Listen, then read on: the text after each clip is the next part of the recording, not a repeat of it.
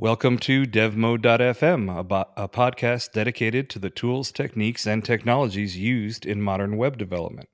I'm Andrew Welch from NY Studio 107. I'm Jonathan Melville from MDD in Atlanta. I'm Marion Milivant. And I'm Mark Hewitt. And I'm Patrick Harrington from Mildly Geeky in Boston.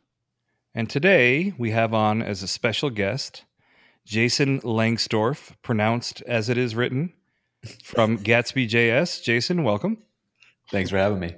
Yeah, I appreciate you coming on here. And we are going to talk about this thing called Gatsby JS. And this is entirely unrelated to The Great Gatsby, correct? It's named after The Great Gatsby. Oh, nice. Oh, that's good. Very cool.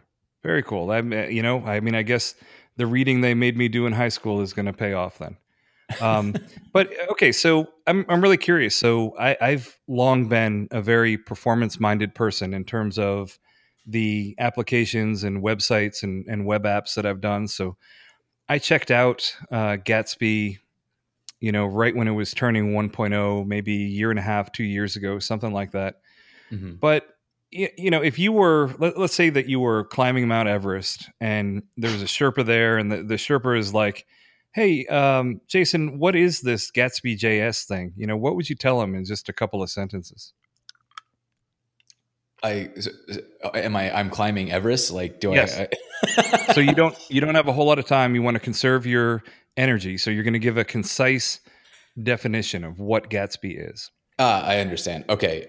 So Gatsby is a framework for building web apps and sites that load quickly, no matter where they're loaded from, without any need to deal with the boilerplate or setup.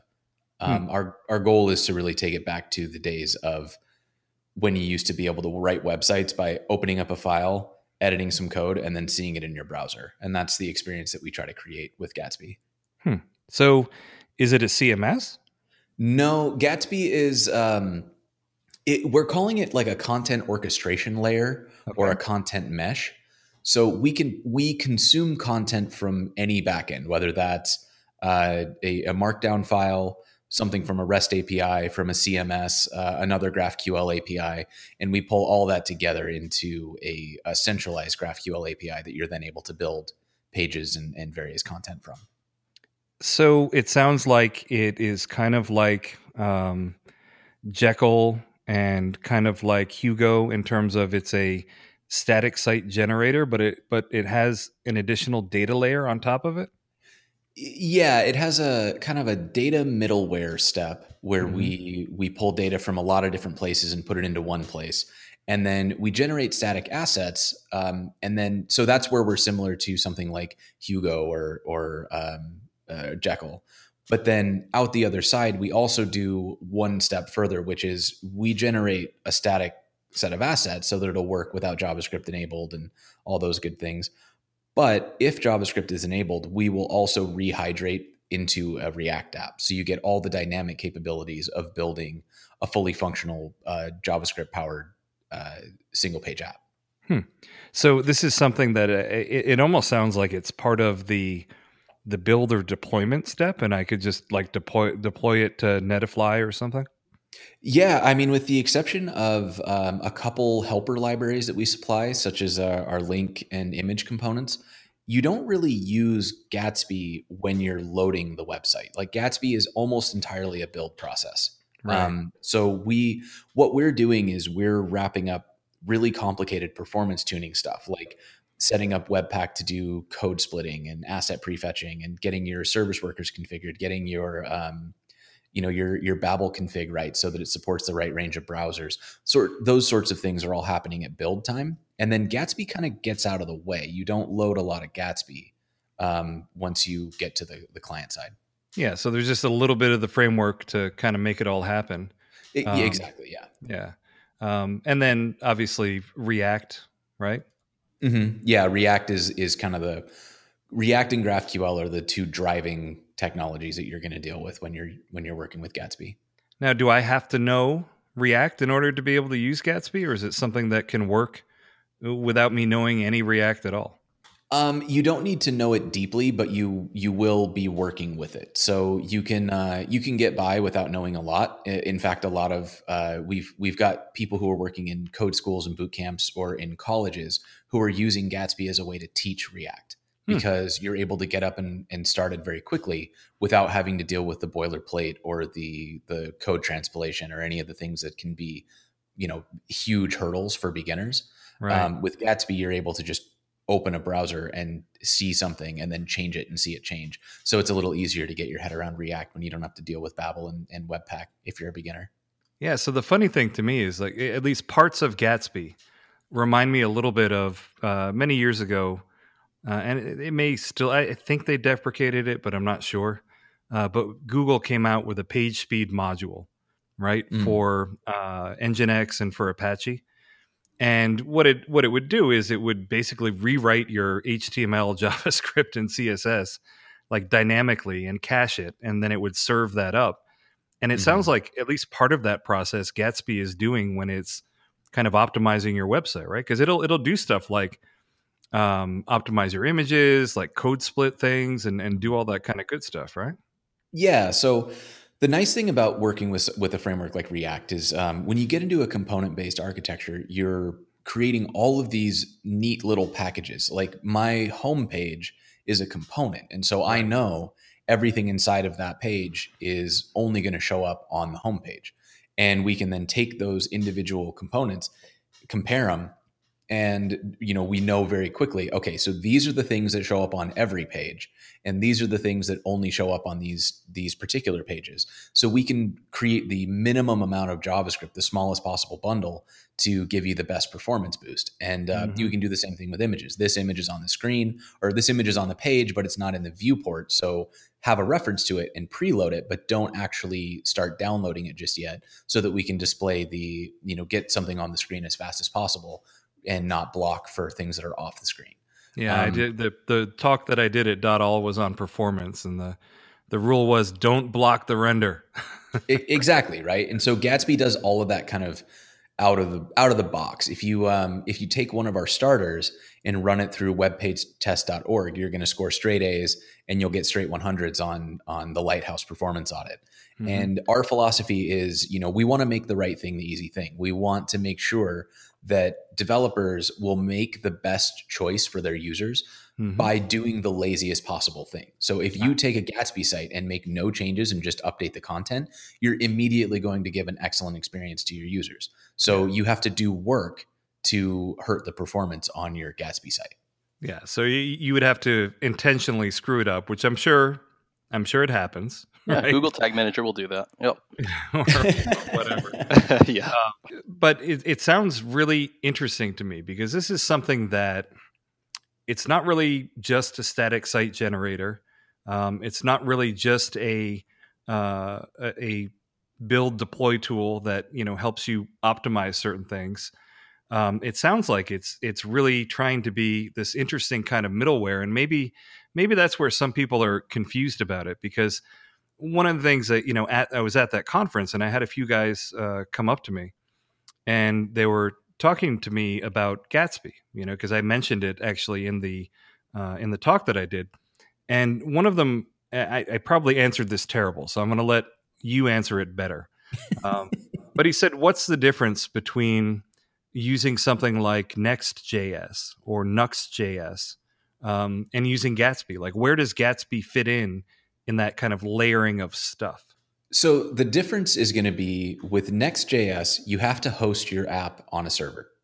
And there's some convenience layer to that, where if you're using a Next.js app, you can also co-locate your database access and all these other things. You can dynamically determine what's going to come on the page during the server-side render. With Gatsby, you have to make all those decisions ahead of time. So you are statically rendering everything. But that doesn't mean that you can't do dynamic data. It just means that you have to take special considerations for it. And this is where my ignorance of Next.js may potentially come up. But I know with Nuxt, you can do a server-side pre-render. And I think Next.js can do that too. Is that kind of the same thing as what Gatsby is doing? It's very similar. It's a matter of when, not so it's the same ultimate solution. Next does it on demand. So when I say, give me this page, Next says, okay, I have that page. I'm going to render it on the server side, and then I'm going to send that out. Right. And so with Gatsby, you say, I have all these pages, and Gatsby says, great, let me build that into static assets. So the main difference, I guess, probably to start with like the biggest trade-off, with Next, you have to run a server, and that server is going to cost you money. With Gatsby, you have only static files, so you can deploy your entire site to to cloud storage. So something like Netlify, something like AWS S3 storage, to Fastly, just to a CDN. You don't actually need a server anymore. And the where that starts to kind of get muddy is that if you want to have a dynamic site, you would still need to have something stood up, but you could then use like serverless Lambda functions as opposed to having to run a server. Sure. And then when you start looking at scale, like if you've got a server that's running Node, to scale that server, you have to either scale horizontally or you have to scale in power, or if you're in an enterprise level, probably both. So you're looking at bare metal serving costs, which are really, really, really high. And then you've got all of the in-house DevOps headache of managing a server, or high overhead of paying somebody to manage that server. If you're using static assets, you're looking at pennies per month to have a pretty much like DDoS proof CDN set where you get your stuff up on CloudFront and S3 or up on Fastly. Like it's very, very difficult to DDoS a CDN. And that's kind of the main difference is your hosting cost is going to go way down. There's a mental shift in thinking about how to access data dynamically. But really, if you've been writing your apps in a React way where you make asynchronous calls to get data, that's how you do it in Gatsby. If you're used to making your data calls on the server side, then you have to shift to thinking to front side asynchronous calls. Gotcha. Yeah. So, I mean, something that a lot of us here use is Craft CMS on the back end. And we've done a number of shows on Jamstack and GraphQL. Thank you for coming on, Mark, by the way. And basically, using Craft as an API server. And the interesting thing to me about the whole static pre-rendering of the pages is that there are tons of different ways to do it, right? So for some sites that I've worked on, we still have, an actual VPS somewhere running PHP, running the CMS, but there's a varnish layer in between. So varnish will static cache it. Or we can be using fast CGI cache, which essentially what happens is request comes in, is the page in the cache? If yes, return it. If no, PHP executes, Twig renders the template, that gets cached, then it gets returned, right? So, but at some level, this static generation is being done. And it sounds like when we're using a static site generator or we're using something like Gatsby, we're moving where this generation is done, right? Yeah, you're moving all of the potential errors to the front of the process. So, one of the ways that you could think about it is you're early binding your data. So, what that means is all of the things that could go wrong, you get an invalid response, your API goes down, something like that. That can't happen with static assets. So when you're hosting a server, those APIs need to be available. They need to be the authentication needs to be there. You've got to have your tokens all set up properly, and that doesn't need to exist with a static generated site.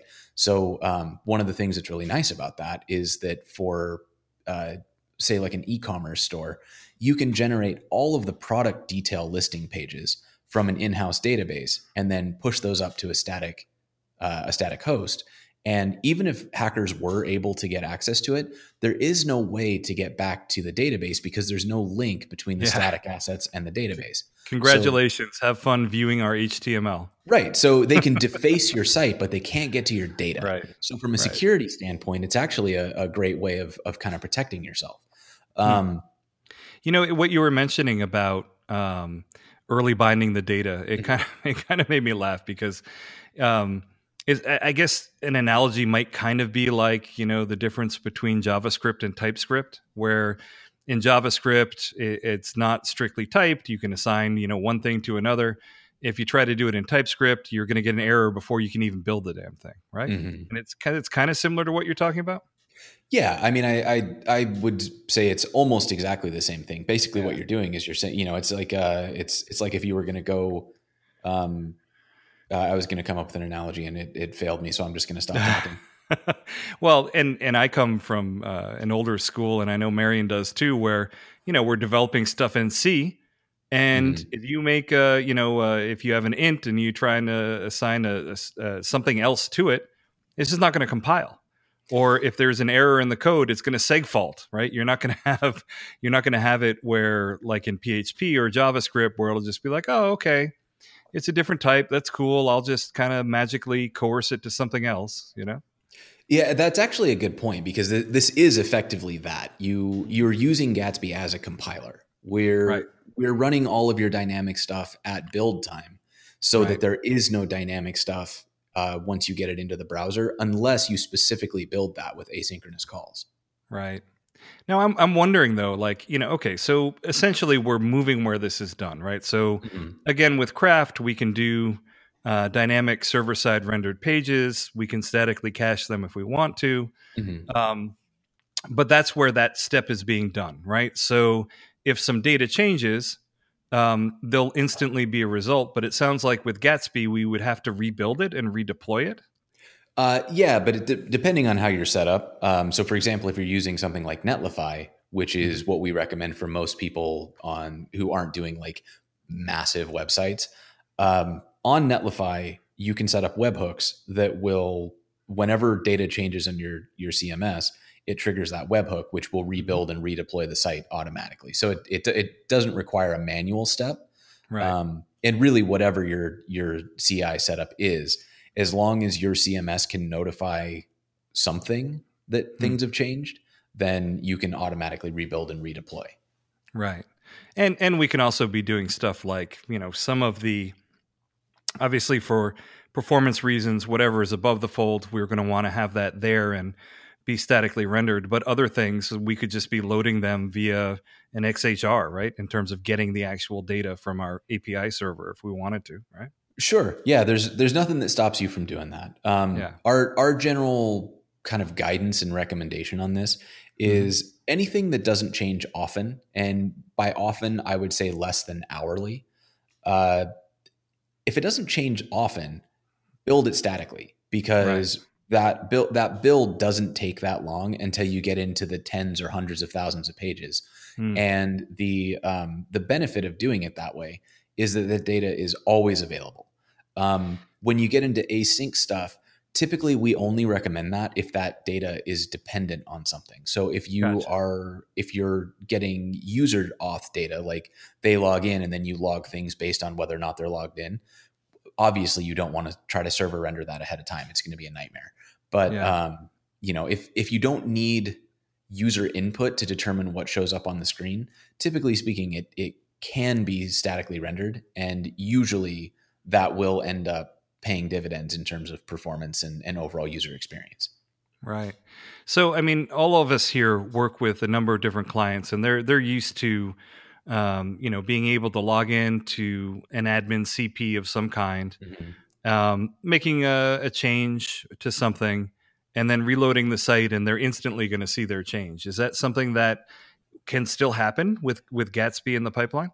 So Gatsby is capable of doing rebuilds, depending on the size of the site, within a few seconds. So if you've ever had to tell your client you got to give it a few minutes to clear the cache, it's effectively the same thing. Oh, okay. But is it a diff, or does it rebuild every single page, or will it rebuild just the page that changed, or how does that work? Currently, it rebuilds everything. On our roadmap, we're working on tree-based diffs. So we want to determine what changed and only rebuild the things that were touched by that change. Right. That is hopefully on it's on our development fast track. It's a thing that we're very, very focused on. I have no idea how hard it is because I'm not doing the really computer sciencey part of this. So. I was going to say, it sounds hard. Yeah, we have people significantly smarter than me working on that problem. So all I can do is talk about that it's on the plan. But another feature that's in beta right now or I guess is in a closed alpha right now, nearing beta, is we are working on something called Preview, which is that's going to be a paid service. What Gatsby, the company, is going to offer, where somebody who is working on their site, when they make changes, the CMS is going to have that webhook, and we will be able to instantly update a like preview URL, so that the client is going to be able to look at their changes in real time and like share that with people for feedback. And you reminded me of something important that I want to bring up. So Gatsby originally started as kind of a pet project of Kyle Matthews, right? Yes. But you folks are no longer a fly by night organization, right? You've got I heard stuff about rounds of funding going into Gatsby and a whole bunch of development going on there. Yeah. And I was just wondering, like, one of the things that we have to consider when we are choosing a tool to use to build for our clients is, are these people going to be around? And so what are your models for making money so that you are still going to be around?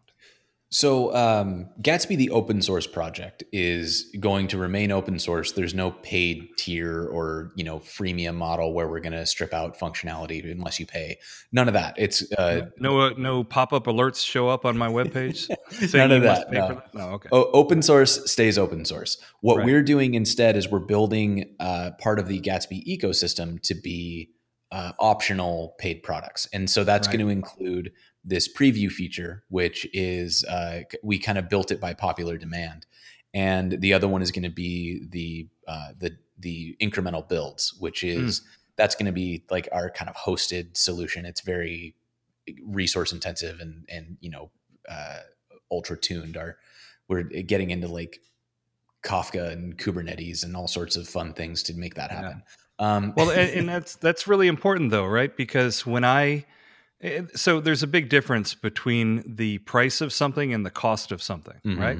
So there are any number of fantastic open source projects, and I absolutely love open source. And there's some really fantastic stuff going on in that world, obviously. I mean, the acceleration of the internet from its inception to where we are today is a testament to that. But when I'm looking at something to base my business on, or my client's business, I kind of want you guys to be making money. Yeah. I really do. Like I it's all well and good that the solution is free and I can install it for free. But the cost can be very high if the people developing it don't have skin in the game, I agree. I mean, so before I worked at Gatsby, I guess way like several careers ago, I ran a design agency. And one of the things that we did was built marketing sites and e-commerce sites for small to medium businesses. And when I first started, I had this idea that like, oh, well, free software is a risk. And so I would always try to build things in-house. And then I started moving out to open source projects, but open source projects were only as updated as the community could keep them.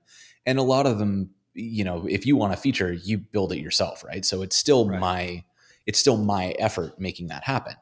And then we evolved as a company to start looking for like, hey, we want paid solutions that do this really, really well. And we started recommending higher priced hosting because it was done better. It took less effort from us. It was less stress on our clients. And ultimately that contributed to a better bottom line. And that's kind of the same thing we're trying to do here with Gatsby. Like the people who are signing up who are in our closed alpha, who are on our waiting list for the closed beta, they've been building their own in-house solutions to do what we're planning to offer. And they have to maintain that. They have to deal with it when it goes down. So we're letting them offload that cost, the people they would have to pay to manage that in-house, the hours, the pager duty when something goes down in the middle of the night. We're letting them get rid of all of that. And, they just pay us a little bit every month to take care of it for them. Yeah. And that makes complete sense. And, there are many very, very popular open source projects that maybe people don't directly profit from, React, Vue, Laravel, I mean, any number of things, but the people around that either have an incredibly vested interest in it. Obviously, Facebook has a vested interest in React because it powers their stuff. But also for instance, Vue and Laravel, lots of people are making good money in those communities by offering services and support and that kind of thing. Drupal has their, what is that called? Aquios or something, right, Patrick? Patrick's our resident Drupal expert. Acquia, yeah. Acquia, whatever. Yeah, and whatever. So open source is awesome, but in some way, shape, or form, I want there to be a large group of people that have a really vested interest in it. Whether it's just the scale in terms of the number of people that want it, that that it's going to be around and in good shape, or people are making money from services or support or whatever it is that is around it. Mm-hmm. So I think it's great to see that you folks have taken on some VC and you've got a business plan for actually making money. But I want to bring it to Gatsby 2.0, which came out recently. Mm-hmm. And my experience playing with Gatsby, again, dates back a year and a half ago or so. And I've been eagerly waiting for Gatsby 2.0 to come out. And then suddenly you guys were very inconsiderate about it. You released it when I was so busy that I haven't had time to really play with it. We did that. We saw your calendar and we planned it that way. Yeah, I mean, I understand. I know how it goes. But we do have Mark Hewitt on, who we've had him on before to talk about his GraphQL plugin, and he has been doing quite a bit with Gatsby. And between the two of you, I would really be interested in hearing what is new in Gatsby 2 and why I should be excited about it. So the kind of high level on Gatsby 2 and the things that we're very excited about is we brought everything up to the most modern version. So we made a jump from Webpack version 1 to Webpack version 4. We got up to the latest stable release of Babel, and a lot of the underlying architecture is now at the latest version, which means we get to take advantage of all of the advances they've made for free. Mm-hmm. We've also done some significant refactoring internally to allow us to do things like what we call ludicrous mode, which is if you are editing Markdown and you set your editor to live to save like on every key press, the browser edits in almost real time. So you can using hot module replacement. Exactly. Yeah. Oh man. And so we that's a really great feature for people who are working on their content. We've also cut the build times by up to 70% in some cases, and we're continuing to make efforts on that front because our goal is our stretch goal that we keep kind of posted up on we don't have an office, but if we had one, it would be on the wall. Is we want to be able to build Wikipedia in less than 10 minutes. Like all of the content, all the pages of Wikipedia, we want to be able to build it in less than 10 minutes.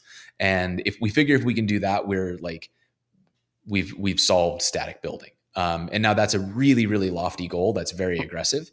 And we're nowhere near that now, but those are the types of efforts we're making.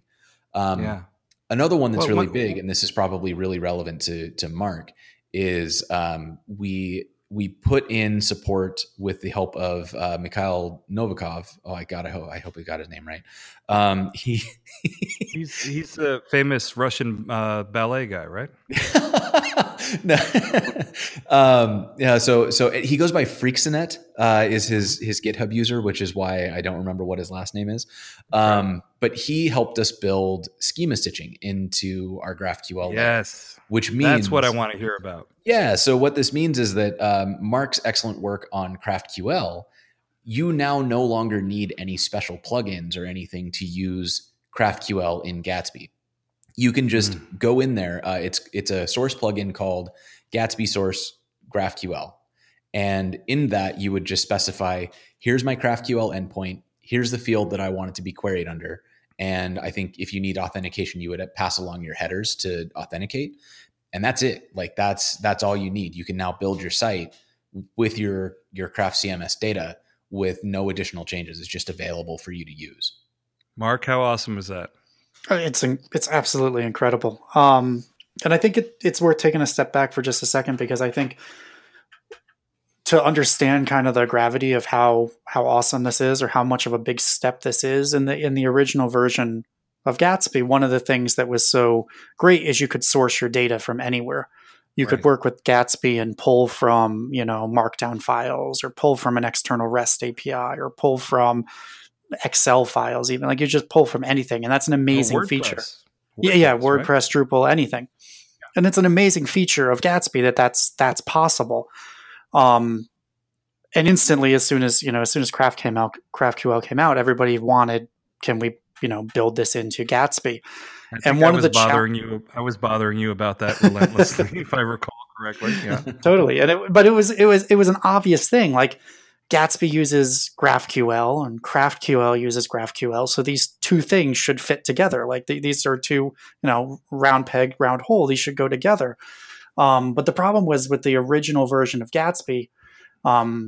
There's an old GraphQL GitHub ticket that goes back, and Kyle was actually kind enough to jump into the ticket and offer some insight into it. But the problem was, and I'm going to put this bluntly, but the problem was Gatsby assumed that your source data was bad source data in the original version, in my opinion. Like, it assumed you had markdown files, and there's no nice way to query markdown files unless you're using Gatsby and their really nice GraphQL interface on top of it. Or you're querying WordPress, or you're querying an Excel file. There's no pretty way to query those things unless you're using Gatsby with their nice UI and their nice kind of interface on top of it. So to integrate GraphQL into Gatsby 1.0 would mean that you're implementing an entire GraphQL schema in Craft, and then you're re-implementing. You're going through field by field and re-implementing that entire schema. You're building it like line by line. You're rebuilding that in code in JavaScript and Gatsby, and that was a challenge, and that was a deal breaker, really. But the schema stitching that Jason was describing, and that is now possible with 2.0, it takes that all away, and it makes it work kind of how everyone, I think, assumed it would work out of it. Like, it takes, like, for anyone who's just coming into Gatsby cold, it kind of works the way you would expect it to work. And that's a huge technical accomplishment, but it's a really great thing because, yes, you can actually just query Craft or query any GraphQL. You can query your GitHub version 4 API just directly from Gatsby. So if you have a homepage, you're just like you would use craft.entries, you're using GraphQL. Or if you have, querying GitHub, you're just right there querying the GitHub API right in your, basically, like, your Twig file. It's a really, really great thing. So just to frame it, our customers who need a really nice content authoring experience can be using Craft CMS on the back end, right? And our front end can be something that we build, with HTML, CSS, and React. And then Gatsby can be basically the generator for it that then produces everything, right? So it will pull in whatever, if it's a blog page, it will pull in the most recent 9 blogs, and it will pull in all that data from Craft, and then it will statically generate the file, and then it will allow you to then upload it to, wherever you want, right? It's kind of where it would sit, is in between them, right? Yeah, it would be that glue. Yeah, and the thing that's really interesting about this too, and this is what got me excited about Gatsby in the first place, is that it's not just that you can pull in, like, your Craft CMS data. It's that now you don't have to use any particular platform. So you can use Craft CMS for the things that it makes sense to use Craft CMS for. But in that same schema stitching, you can now pull in, like, if you're doing a website that's about code, or like a personal portfolio where you also want to reference GitHub, you no longer have to move info from GitHub into Craft CMS so that you can display it on your site. You can use Craft CMS to manage the content of your site, and then also just connect your GitHub and now use GitHub data to display your code. Or if you're in marketing, use our HubSpot plugin and just pull marketing data straight in, or use the Airtable. Like, Airtable is kind of like Excel with superpowers. Use that to pull in event data, or to list a form so that people can submit job applications. Like, all of these different things can now be done, and the interface that it creates is one unified GraphQL source. So if your front end engineers learn how to use Gatsby, the experience of building any site from any data source is going to be exactly the same. And that's the part that really got me excited, because the way I came to Gatsby, I was working as a front-end architect at IBM. And I was on the IBM Cloud team, which meant there were 30 plus teams all working on different microservices. And every single one of them had things coming from different places. There was different data. Mm-hmm. There was different like component systems in place. Everything was disparate, which meant that if a person on the IBM, so one product inside of IBM, if you move from one team to another, it was like getting a new job. You had to learn everything over again. Oh God! So Gatsby created this layer that gave us the potential of saying, okay, front ends always work like this, and it doesn't matter where your data comes from. So just feed your data into this like this content mesh, and then build front ends the same way everywhere. I never did get it through at IBM to actually move it. I've seen since I left, they've implemented a couple Gatsby things, which I'm super excited about. But don't worry, they'll hire you as a consultant at an exorbitant rate at some point in the future. That was the joke as I was walking out the door. Is they were like, "Well, what do we got to do to get you to stay?" I was like, "Hire me as a consultant." Right. Yeah. No, I mean it really could end up happening whenever they catch up and get on board with it. They'll be like, "Hey, we know a guy that wasn't that Jason guy ranting about something like this for a while?" You know? Yeah, I've been keeping in touch with my old manager there, so I'm hoping that it happens. So that's really cool, though. So Craft CMS could be one of many data sources, or whatever CMS you're using could be one of many. And if data needs to be pulled in from some other service or whatever, it's all via the same interface. And in that way, Gatsby is kind of like a hub, and it's just kind of pulling in this data from all over the place and then spitting it out in this nice flat HTML file that you just deploy wherever the hell you want to, right? Exactly. Yeah. In what we find really exciting about that is it allows these tools, the backends that we're consuming data from, they can be best in class at the thing they're best in class at, and the people using them, your clients or your team, they don't have to sacrifice to get the best in class for, say, content management. They don't have to sacrifice and have kind of a subpar experience for managing tabular data. They can use the best in class solution for managing tabular data and then just consume it from there. There's no, you're not finding these situations like you used to get where, so like Magento, for example, is great for e-commerce and it's not great for anything that's not e-commerce. But if you used it as your e-commerce platform. I'm sorry, Jason. I cannot let that go. I'm sorry. Hold on. Wait a minute. Jonathan? I was wondering if anybody was going to speak up on that. Do you have any comments on Magento, or Patrick? Do you have any comments on Magento being best in class for? So I did not say best in class. Sorry. Oh, okay. You just said they were in the class somewhere. Yeah. They're a perfectly usable e-commerce platform, but they're not great for managing a blog or managing your marketing pages or inbound leads. So, when you start looking at that, it would be great if you could just use headless Magento, but then use Craft CMS to manage your blog and your marketing pages, and maybe use HubSpot or Salesforce to manage inbound leads. Like, those are great tools to solve all those problems. Or use Shopify or use whatever. So in conjunction with GraphQL, it's kind of like a Rosetta Stone in a way, right? I mean, it basically it doesn't care where the data is coming from, as long as that's really neat. Mm-hmm. Yeah, that's why we've kind of coined the term content mesh, but we're hoping that it sticks, because that's the best way that we've been able to think about it. Is it takes content from anywhere and creates this kind of unified layer. So yeah, like you said, a Rosetta Stone, a content web. Yeah, right? Yeah, something like that. Huh. I mean, it sounds really, really interesting to me. I mean, and I love the fact that you can spin up something with Gatsby, and if you don't screw anything up, you're going to get a performance site that is spit out the back end. Mm-hmm. And that sounds fantastic. And I'm ready to be disappointed when I ask you this question. But is there any thought or any consideration or any roadmap to allowing React to be one of many supported front-end technologies? Like maybe at some point there could be a view option for Gatsby? I had the same question. We have built, how do I want to say this? Because I don't want to give you false hope. No, it's all off the record. No one's going to hear it. Go ahead.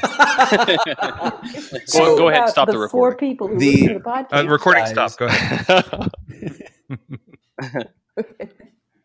No, the recording stopped. You're good to go. Go ahead. Everything's fine. The APIs exist that would allow you to do that. So, for example, we have hooks that are allowing MDX, which is like a specialty markdown flavor that allows you to parse React components. Our MDX plugin kind of hijacks the whole page rendering process and injects a bunch of its own tooling. So, theoretically speaking, absolutely, it's possible. It is definitely not on our priority list. It's actually not on our roadmap at all. So if someone wanted to do it, it is technically possible. However, it's not getting any attention from the core team. And if I'm being honest, it's most likely not going to.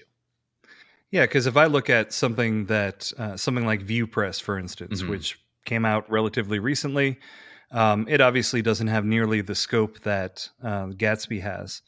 But it's really nice for being, taking and spitting out documentation in a really nice manner. And I'm like, man, that is so close. Like if they could do something like that for Gatsby, I would be ecstatic. And from your perspective, I realize that, at some point you have to focus on one thing and make it really good at that one thing. But from an abstract point of view, like it kind of doesn't really matter what front end language is being used, I would think, It doesn't, in the sense that JavaScript is JavaScript. Where it starts to break down is that we have to be opinionated about the way things are built to get the performance boost that needs to exist. Right. So effectively, what you'd be doing if you were to build a Vue plugin is you would be creating a wrapper that would feed Vue components into a React wrapper that would know how to consume and convert those into React. Because then we could make the opinionated decisions on how to optimize. So it's possible. I've seen proofs of concept where people are doing cross conversion between front end frameworks. I don't know if it's really practical, and I don't know what the trade offs would be in terms of would it cost performance? Would it have impacts on long term maintenance or usability? I really have no idea. So there would need to be a lot of research done there, which is, like I said, it's just not something that we've got on our roadmap. All right, Mark, you're going to have to get to work. Can your next project, can it be a Vue layer for Gatsby? I do like Vue. I like Vue for a lot of what it does, but having used, and I've been doing a fair amount of Gatsby and a little bit of Next.js recently, so I've been kind of immersed in the React world. And it's definitely, it's a different way of thinking from Vue. But there are definitely some things that I've definitely enjoyed more. And there's a lot in common too, right? There's a lot in common. Well, let me change that. There's a lot in common from the high level, I think. Like they're both, if you're using them both as like, I don't want to use jQuery anymore and I want to use something else on my front end, then I think React and Vue are pretty interchangeable. But when you get into the server-side rendering and you get into kind of how the components work together, I think that's where they start to diverge a little bit more. Yeah, so it's they're definitely different. And I want to make sure that we give everyone a chance to chime in here. Jonathan, do you have any questions that you would like to run by Jason after you've listened to this for a little bit? Actually, both questions were kind of answered in the question about front-end frameworks. I did have that question just because I've been doing a lot of Vue work. And I feel like whenever something like this comes along, it looks so cool, and Gatsby does. The resistance is always like, oh, gosh, I've invested all this time in building Vue.js applications. Now I have to start learning React. Can I pivot in the middle of a project? Is that going to work? So that was my first question that got answered. The other question was basically, how clients are able to make these changes to a dynamic site with a CMS backend, and not the product that he mentioned about Preview actually sounds pretty interesting. So eventually I'm going to get around to playing with it. It seems pretty compelling. And pursuant to what you brought up regarding Vue, so Jason, if you have a smart front end engineer like I know Jonathan is, and he knows Vue pretty well, how hard would it be for him to pick up building something with Gatsby? He's not going to have to learn React inside and out to use Gatsby, right? Not at all. For a site that doesn't have a lot of like client interactivity. So if you were building a blog, a news site, some kind of a like repository of information that had interactivity that kind of stopped at like you can submit a form to get updates or something, the amount of React you would need to know is minimal. Where React starts to get challenging is when you start getting into state management. So if you need to pass data around React to different areas of the site or persist state, that's where the concepts start to get a little more heady, because you're starting to look like a commerce site. We might have a cart that we need to pass around or something. Exactly. Right? And you can we actually have, so one of the things that Gatsby does is everybody who contributes to Gatsby, we offer free swag. And so we built a store, an e-commerce store. All right, PR's coming in. I'm going to fix a typo in your docs. This is a good time to do it too, because it's October, which means that if you put 5 PRs up on open source, you get a T-shirt from Hacktoberfest, and you get swag from us, so you can double up on your swag. Nice. I can put off doing laundry for another week or two. But so our store is actually a good example of this. It's a React application built using Gatsby that we statically render all of the products ahead of time from Shopify. And then at runtime, we use Shopify's JS SDK to manage the cart. And that's all done through React State Management. It's all open source on the Gatsby JS org on GitHub. So you can see kind of how that's set up and what the level of complexity is. We use React Context, which is a built-in state management layer. There are tons and tons of options, as I'm sure there are. You've seen those for Vue. It's similar kind of thing. There's lots of different flavors based on what your preferences are. Hey, Marion, what about you? You've been listening to us from your villa in Italy. Right. Do you have any questions for Jason that might have come up? I have some thoughts. I have to say that my experience with Gatsby is now an hour and a half old, and good job on your introduction to Gatsby on your website. And so I was thinking, I'm following most of this, and I'm thinking if I were to summarize, if I'm, climbing Everest and I need to summarize Gatsby, I would say that comparing it to Jekyll, which is a static site generator that I do know more about, that it's different in that what you end up with is not just static vanilla HTML, but a React app. And it's different in that sounds like it's way better at pulling in data from somewhere other than local markdown files. So as a capsule summary, does that make sense? Sounds accurate to me, yeah. Okay. And something that I'm not, I haven't used Jekyll a ton, but I think something else that Gatsby would bring to the equation are all of the build time optimizations that Jason was talking about, right? In terms of like it's going to do critical CSS for you, right? It'll just do it, right? Yeah. Yeah. It not only gives you a React app, but it gives you an optimized thing versus, you run Jekyll and you get out what you put in. Yes. Right. And that's, I think, maybe the biggest win from a user experience standpoint. So the things that you listed, the data access and being able to rehydrate a React app, those are the developer experience gains. That's what you get as a developer, is a much more pleasant experience of working with data and displaying things. From a user experience, like users don't care where the data came from or how much fun we had building a website, but they do care whether or not it loads quickly, and they do care whether or not it's dependable. And so the optimizations that we do under the hood, those are like the user experience wins. So we're trying to align those things. Again, we're trying to make the right thing the easy thing. So we make it fun for you to make great decisions for the people who use the things you build. Yeah, and I think that's an important point that I want to make sure people that are listening are getting, is that because this thing is statically generating this stuff, like you can just stuff it up anywhere Mm-hmm. and on a raw CDN, and it's going to load, and the load time in terms of time to first byte is going to be, whatever the limitations of your connection are, right? Mm-hmm. I mean, it's going to be super quick because there's nothing server side that's rendering anything, right? And then the optimizations that Gatsby does ensures that the in-browser rendering is optimal as well once that payload is delivered to their browser, right? Mm-hmm.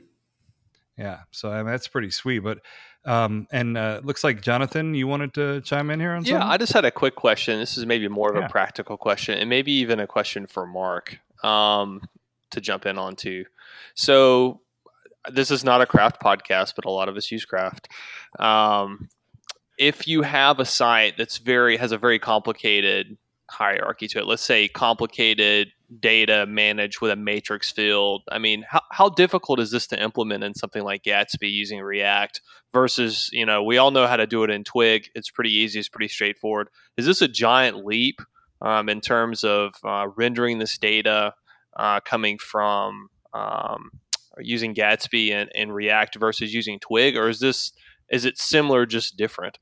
Yeah, this is Mark. I'll take a first pass at that, and Jason, correct me or interject if you feel the need.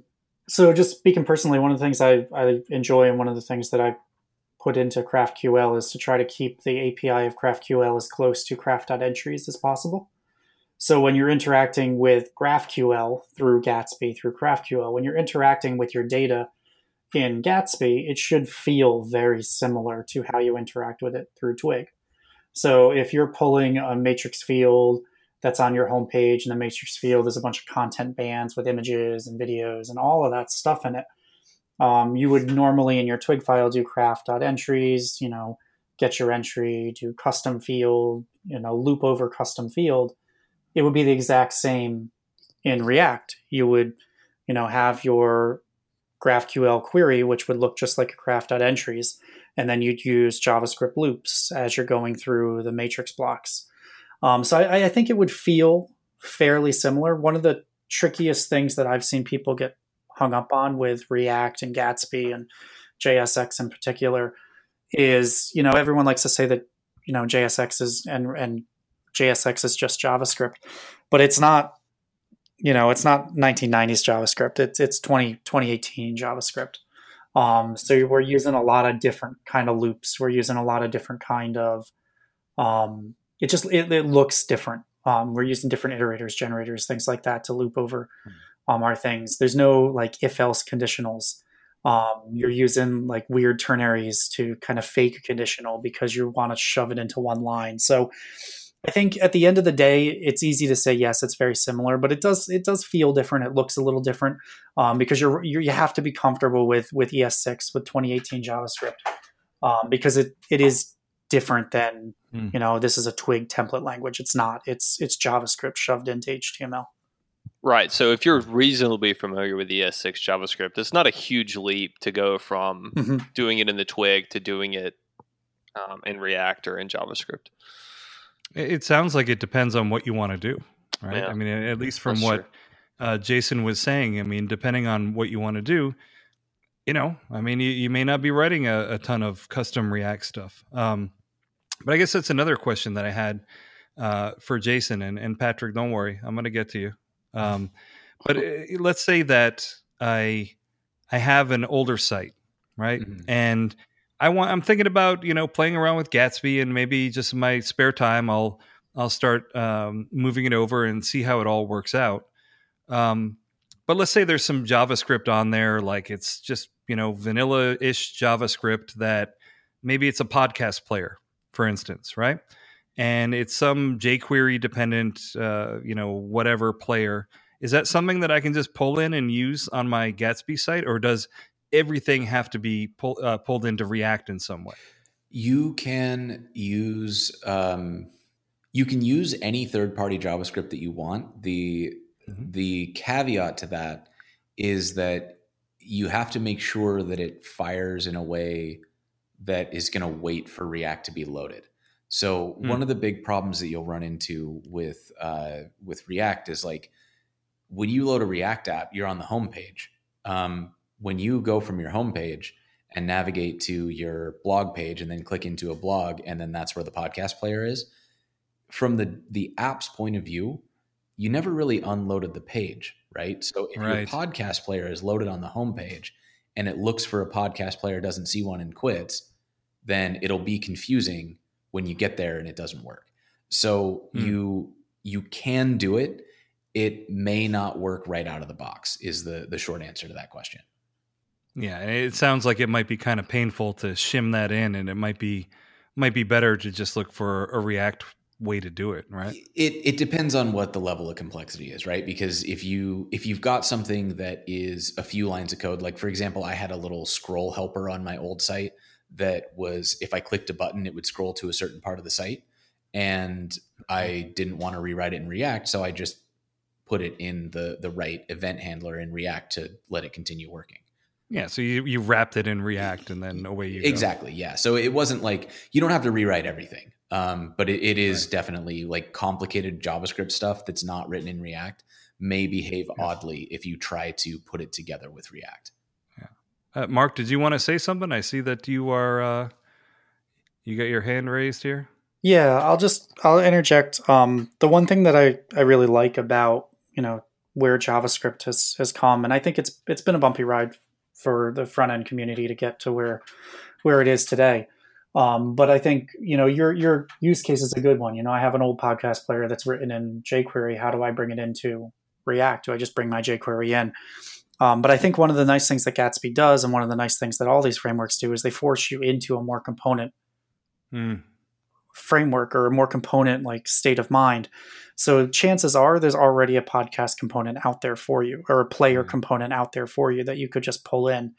And even if there isn't, even if you write it yourself, even if you copy it in, you're going to copy it into a reusable .js React component that chances are, and this is a huge generalization, but chances are is infinitely more composable, infinitely more, movable to your next project than, the line 15 through 43 of your script.js jQuery file was.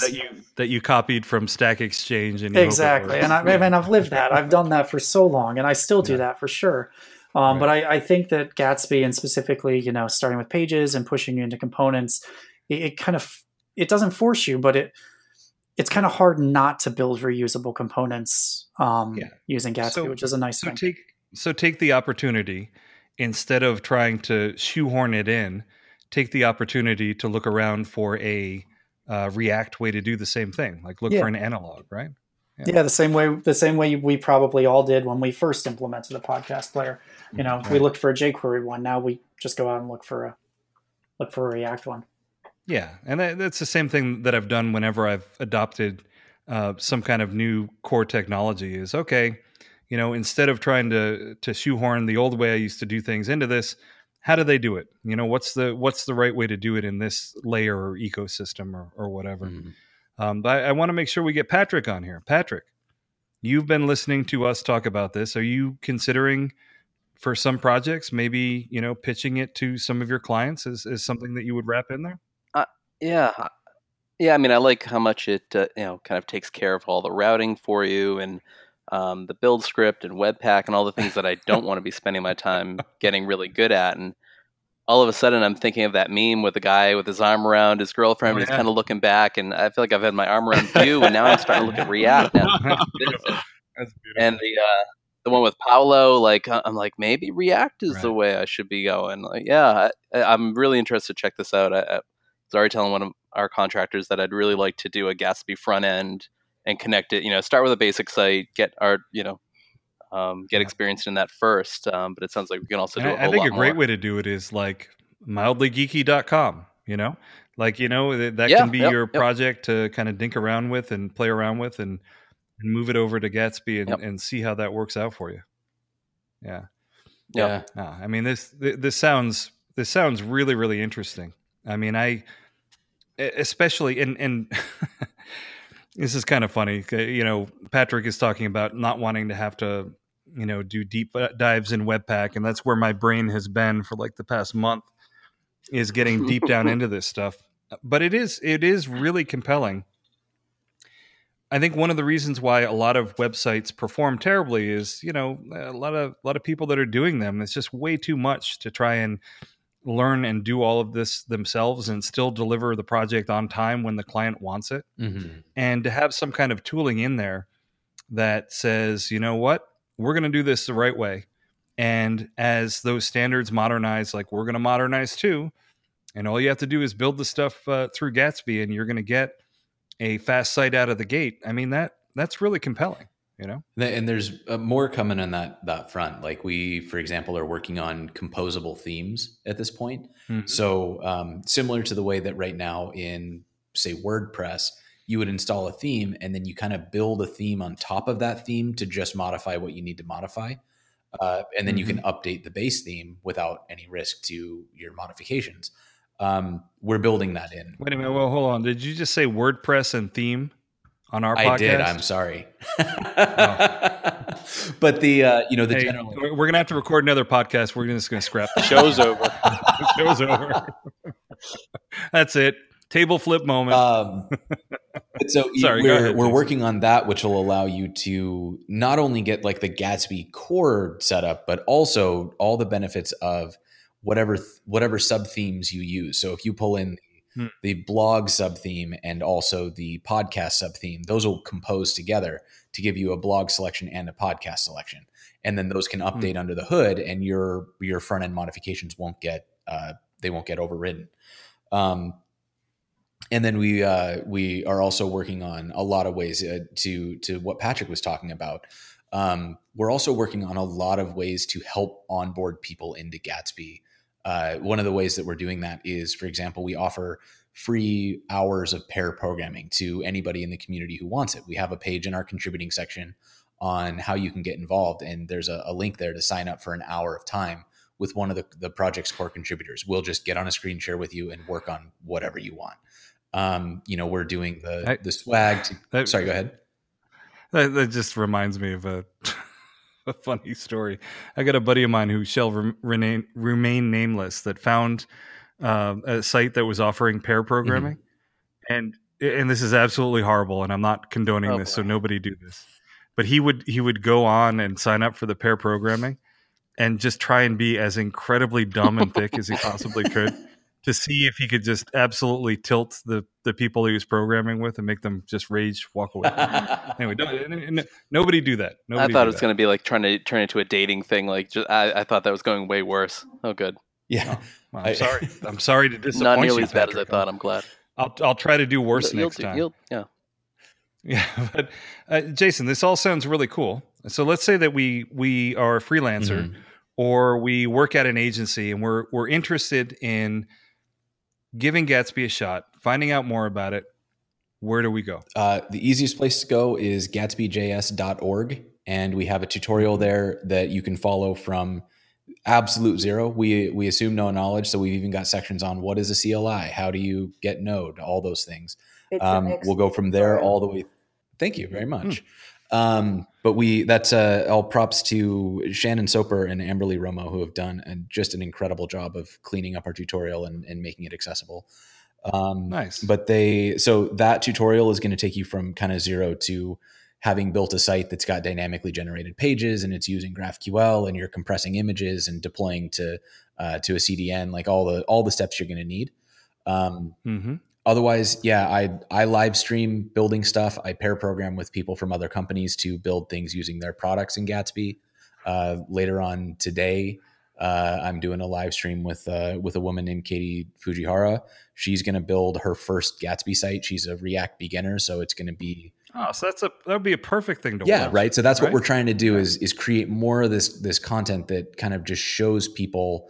We want to meet people where they are and help them get into this stuff at a level that makes sense for them. I feel like a lot of times, especially in front end today, we hit new projects and the project just has this mountain of assumed knowledge. You like we were talking about earlier, you got to know ES6, you got to know, all these different like architectural terms or state management. And when you go to a project and it's like, before you can even like start with this, you need to know these 8 background concepts. we want to get away from that. We want to make it like, hey, do you want to build a website? Let's get something on the screen. And so we're trying to create content and work with people to make that happen. So that's a lot of what we're trying to do now. So Patrick, what do y'all think? You think that Billy D should do this pair programming thing and try to build the website for his buffalo hides? You think that's a good idea? I think he'd benefit greatly from that. I'd love to see more about where people can find those screencast recording in the show notes. But I think he'd definitely benefit. All right. Well, Jason, thank you very much for coming on. But that about wraps it up for another episode of the DevMode.fm podcast. To have every episode delivered to your favorite podcast player, subscribe to our RSS or subscribe via iTunes or Google Play. And if you like what we're doing, leave us a review.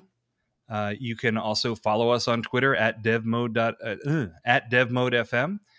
And we'd love to hear your thoughts on this episode. Leave us a comment on the devmode.fm website, and that is where we will also have links to all of the stuff that we talked about. For the devmode.fm podcast, I'm Andrew Welch. I'm Jonathan Melville. I'm Marion Newlevant. I'm Mark Hewitt. And I'm Patrick Harrington.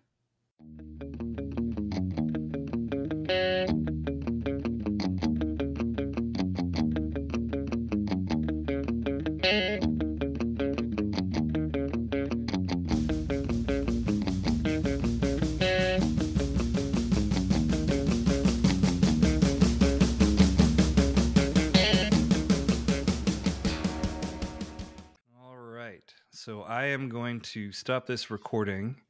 And Mark, I know you had a number of questions that you wanted to grill Jason on that you probably didn't get to.